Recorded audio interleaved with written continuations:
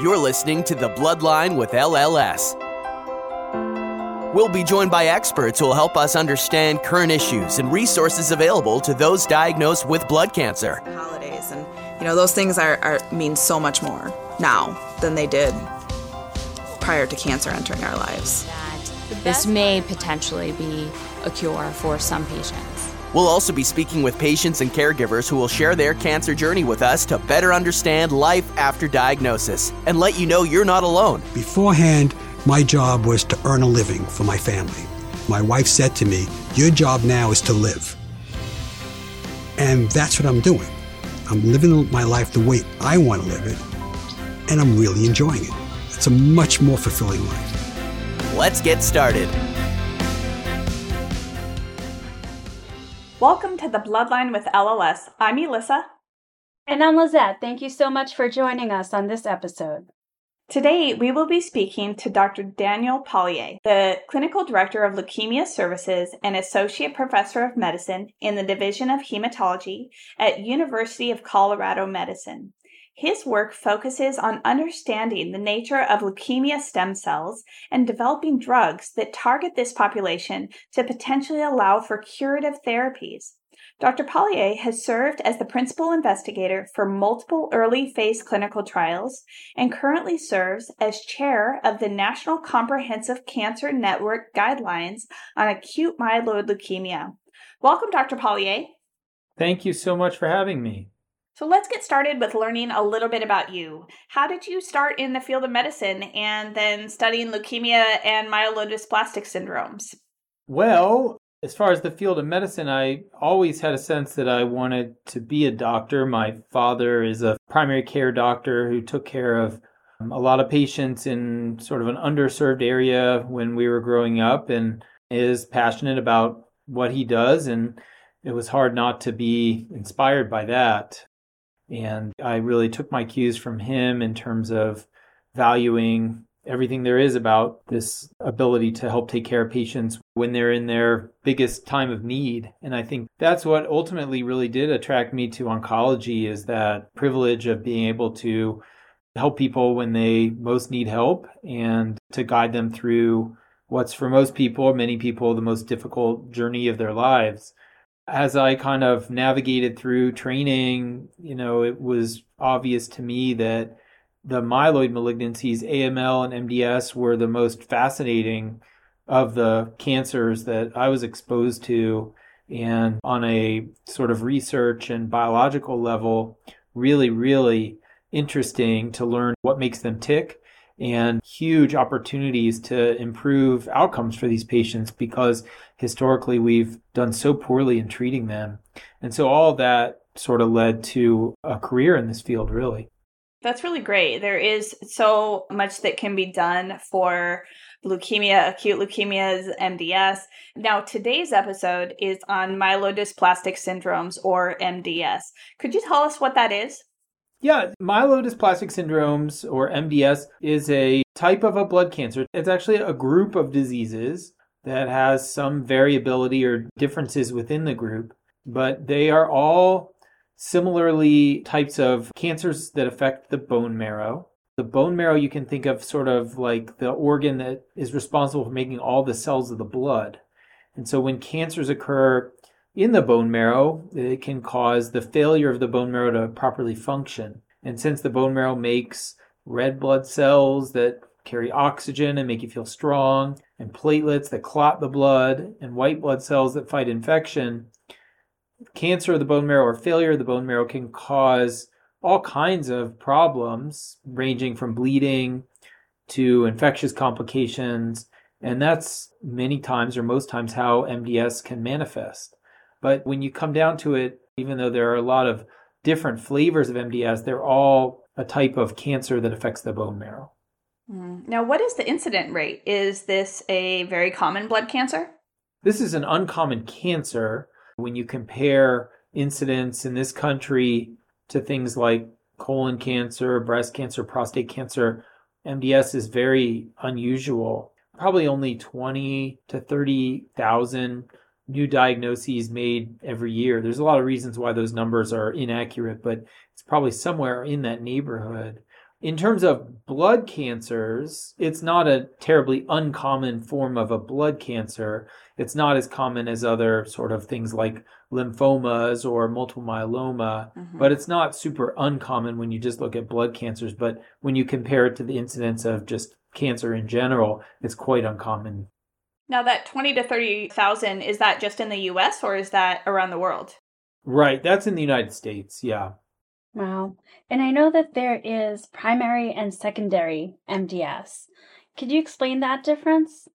Yeah, so secondary MDS is usually what we're talking about here is what we would call treatment-related MDS. So those terms are sort of interchangeable when it comes to MDS. And what that means is that nowadays, when oncologists are so good at treating other types of cancer with chemotherapy and radiation, many times patients can be cured or live a very long time after their treatment.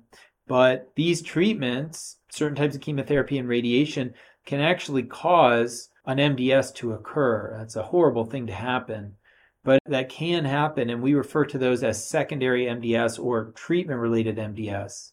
And that's opposed to primary MDS. That's a situation where MDS happens, but we don't really have an easy explanation for why. The vast majority of patients fall into that category, and we just don't really understand why a particular patient developed MDS, and it's outside of exposure to chemotherapy or radiation for another cancer. Now, are there gene mutations like there are with other cancers like AML that could potentially cause MDS to happen? Yeah, so this is an important concept to sort of understand. Almost every patient with MDS, when we look at their MDS cells, we are going to find at least one, if not several, mutations in those MDS cells. But those mutations are not mutations that the patient was born with, and they are not mutations that if we looked at the healthy cells we would find. They're not mutations that they inherited, and they're not mutations that they can pass along. These are mutations that are restricted to just the cancer cell population in their body. So it's an important distinction to know that, as opposed to some types of cancers where there are inherited mutations that are a setup for the development of a cancer. That can happen in MDS. It's quite rare, but that can happen in MDS. But the usual situation is that those mutations that do occur in MDS are present just in the MDS cells, not in the normal healthy cells.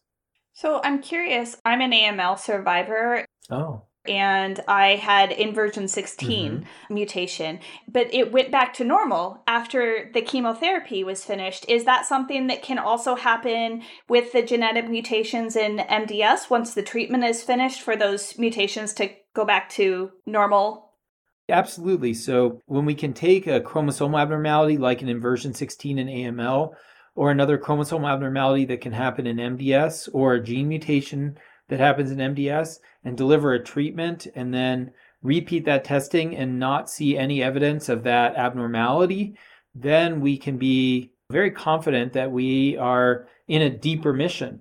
And certainly in order to be cured of these diseases, we would have to eradicate all evidence of those chromosomal abnormalities or mutations. And so that is something that we do look at as a surrogate for how deep our treatments are or were or can be. It's definitely an important thing to monitor. Now, what are the signs and symptoms of MDS, and how does one usually end up getting diagnosed with MDS? MDS as a cancer of the bone marrow, something that causes essentially the failure of the bone marrow, can result in clinical symptoms that are not super specific. So the most common thing we hear is that people are more tired and fatigued, and that is from anemia, and that can just be sort of different for everybody. One person can be really significantly affected at a certain level of hemoglobin that another patient doesn't really have symptoms at. So, but that is a very common symptom at presentation. Other manifestations of anemia can be things like shortness of breath, particularly with activity.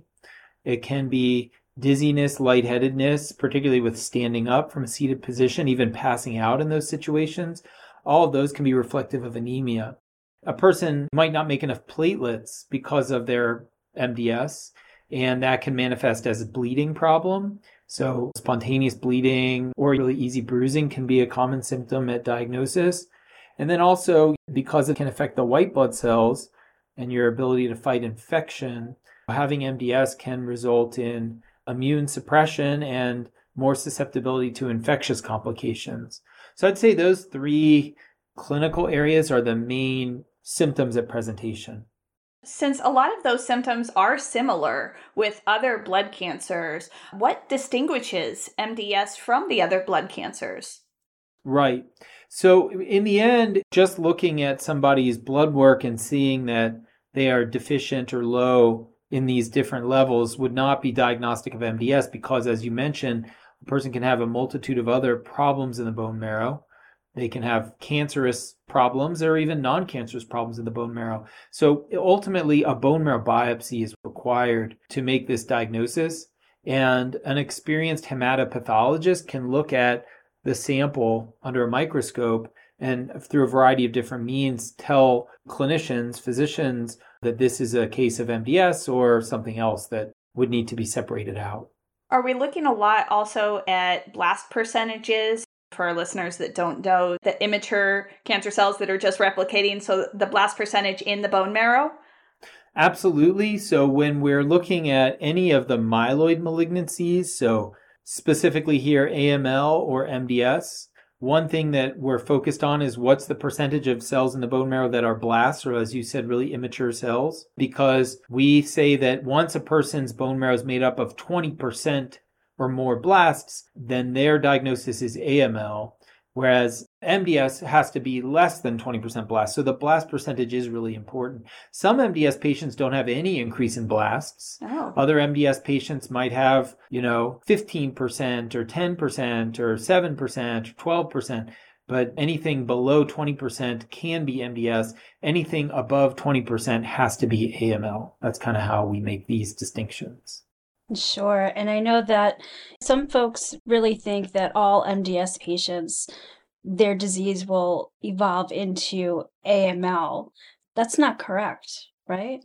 Right. Yes. Statistically, only about a third of patients ultimately will go from MDS to AML. And so what people need to understand is that MDS is really a spectrum of diseases. We call it all one thing, but it's a spectrum of diseases. And a person can have MDS that is just about to evolve to AML, acute myeloid leukemia. But on the opposite end of that spectrum, MDS can behave itself for many, many years, even a person's entire lifetime with no treatment at all. So it's really important to understand when you're diagnosed, where are you on that spectrum? Because there's a major difference in how we would regard it or treat it. It's a major difference with respect to just expectations and prognostication and things like that. That's why we really emphasize MDS is not one disease, it's many diseases. Right. And I'm sure you get asked all the time from an MDS patient, how does it look? Does it look that I will evolve into AML? I think that's a tough question to answer, right? It is a tough question to answer. On an individual basis, I would say it's an impossible question to answer because we can't know on an individual level what's going to happen to one person. What we do have is a prognostic scoring system called the IPSS-R.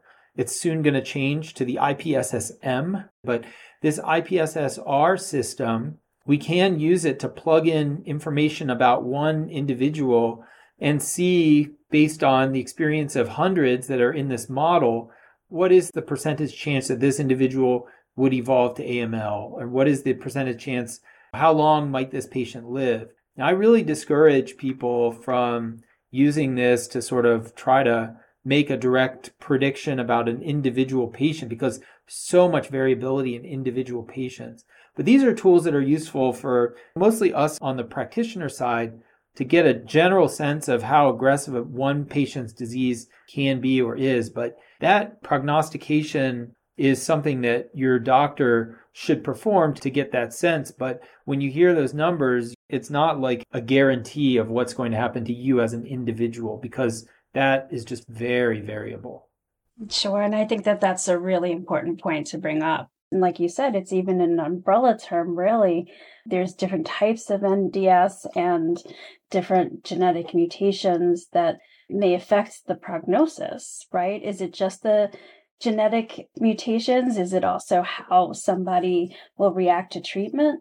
Right. So that IPSS-R score currently takes into account a couple of different variables to make some predictions about how responsive might a person's disease be to treatment, what's the likelihood that they're going to evolve to AML.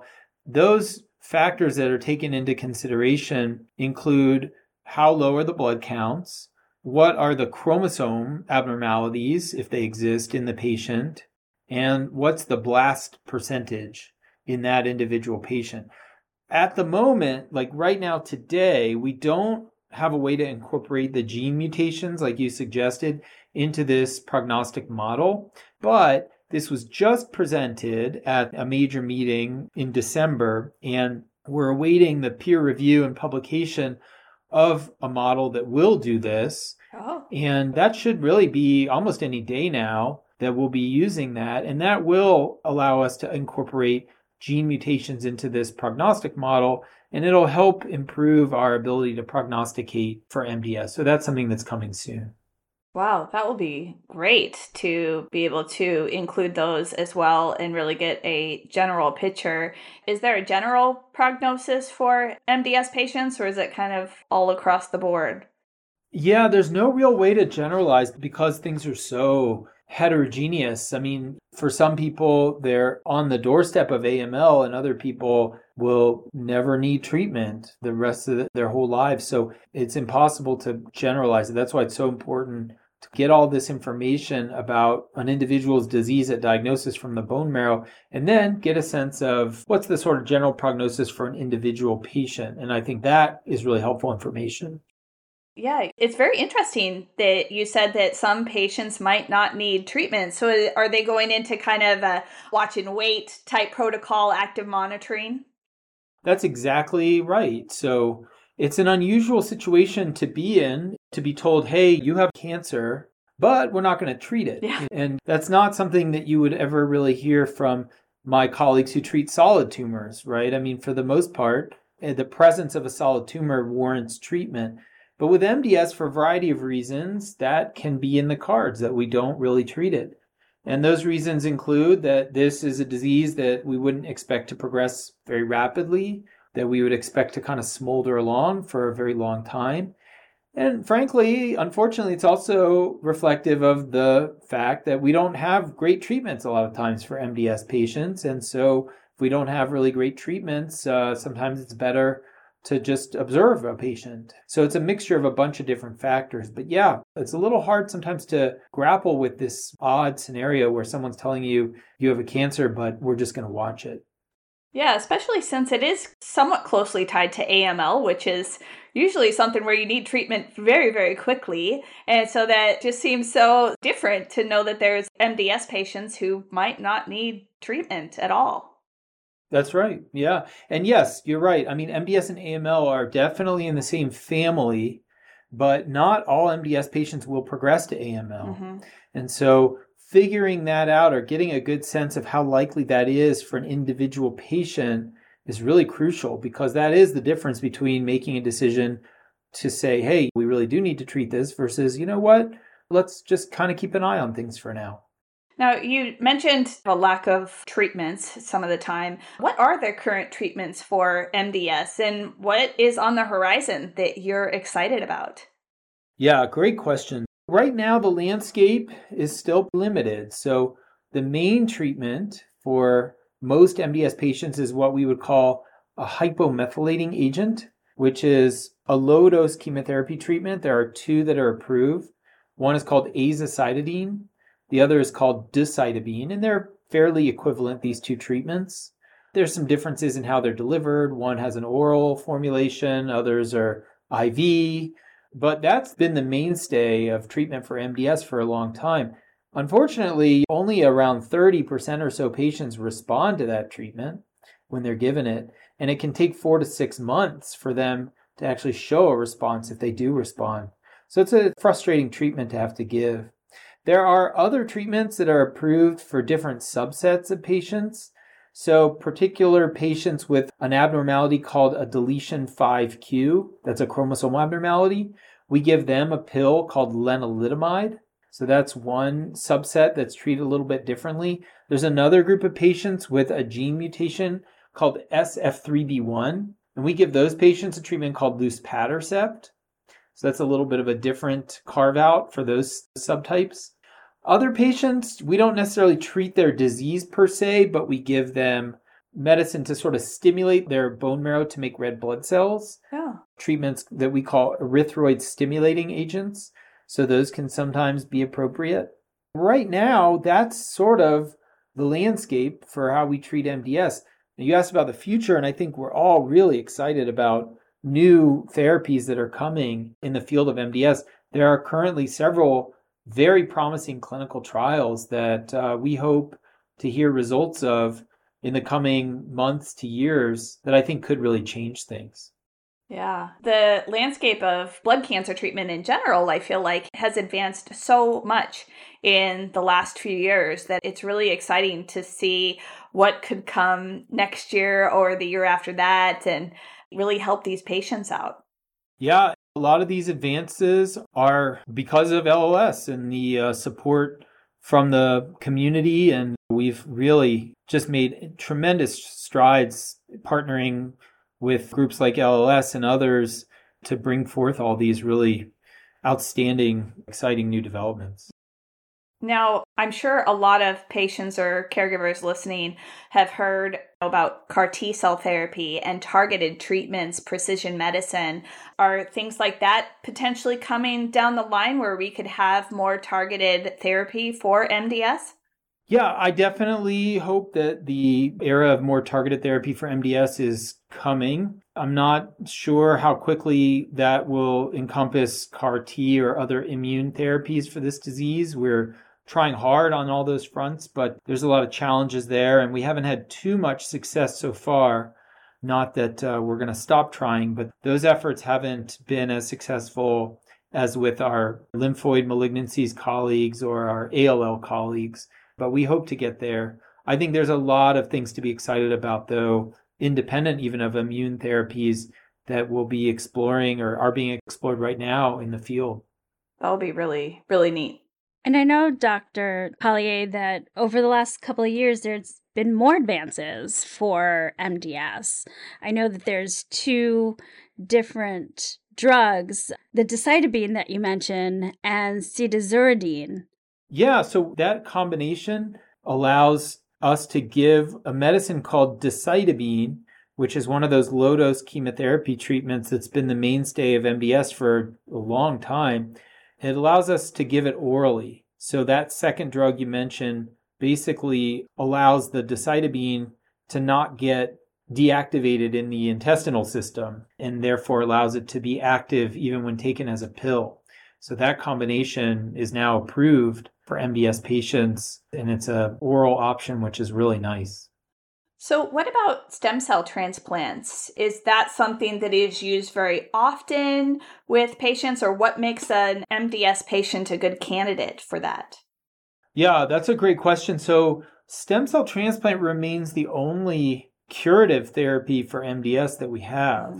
Now, if a person could live their entire life with MDS and not need to be treated, then I would argue that we don't really need to do anything to cure their disease, and anything that we do there is potentially dangerous and toxic. So selecting the appropriate patients for a treatment like a stem cell transplant, which is still a pretty risky thing to do, is really important. So we usually reserve stem cell transplant in MDS patients for those that have really aggressive disease features and are pretty clear to be evolving to or on the doorstep of AML. And in those cases, sure, it's appropriate. We really don't do well with transplanting most people past their late 70s. So that's still a bit of a barrier. Not that there's a black and white age cutoff, but, getting into the 80s, it makes it really hard to do a transplant for a variety of reasons. And a patient really has to be in pretty good shape to be able to tolerate something like a stem cell transplant. So making sure that a person's a good candidate and will be able to tolerate everything involved is a pretty crucial part of the process. Right. So what happens with the older population then who may not be a good candidate for a transplant? Yeah, well, we try one of the treatments that we discussed if they're an appropriate candidate for treatment, if we think that they need a treatment. And then we hope to be able to get their disease under control or into a remission and keep them there for as long as we can. That's really the goal. That's great. So to finish off our podcast today, on our patient podcast homepage, we have a quote that says, "After diagnosis comes hope." What would you say to patients and their families to give them hope after a diagnosis of MDS? Yeah, I like that message. I completely agree with it. What I would say is that we are doing so much better now than we did just a few short years ago in terms of successfully treating these patients and having various options for them. There are many other treatments that are coming right around the corner that I think will make us even better at this. And I'm really glad to hear that people are optimistic about the future, because on our side, on the clinical and research side, that's definitely how we feel. Well, thank you so much, Dr. Pollier, for speaking with us today and telling us all about MDS and the future. I think there is so much excitement to hear about these new potential treatments coming out. I know that LLS will keep reporting on those as they are approved. We definitely encourage our listeners to ask their doctor about clinical trials, so maybe they might be able to get in on one of those. But thank you so much for speaking with us today. This was so helpful and I think gives a lot of hope to patients. Thank you so much for having me. And thank you to everyone listening today. The Bloodline with LLS is one part of the mission of the Leukemia and Lymphoma Society to improve the quality of lives of patients and their families. To help us continue to provide the engaging content for all people affected by cancer, we would like to ask you to complete a brief survey that can be found in the show notes or at thebloodline.org. This is your opportunity to provide feedback and suggested topics that will help so many people. We would also like to know about you and how we can serve you better. The survey is completely anonymous and no identifying information will be taken. We hope this podcast helped you today. Stay tuned for more information on the resources that LLS has for you or your loved ones who have been affected by cancer. Have you or a loved one been affected by a blood cancer? LLS has many resources available to you: financial support, peer-to-peer connection, nutritional support, and more. We encourage patients and caregivers to contact our information specialists at 1-800-955-4572 or go to lls.org/patient support. You can find more information about MDS at lls.org/MDS. All of these links will be in the show notes or at thebloodline.org. Thank you again for listening. Be sure to subscribe to The Bloodline so you don't miss an episode. We look forward to having you join us next time.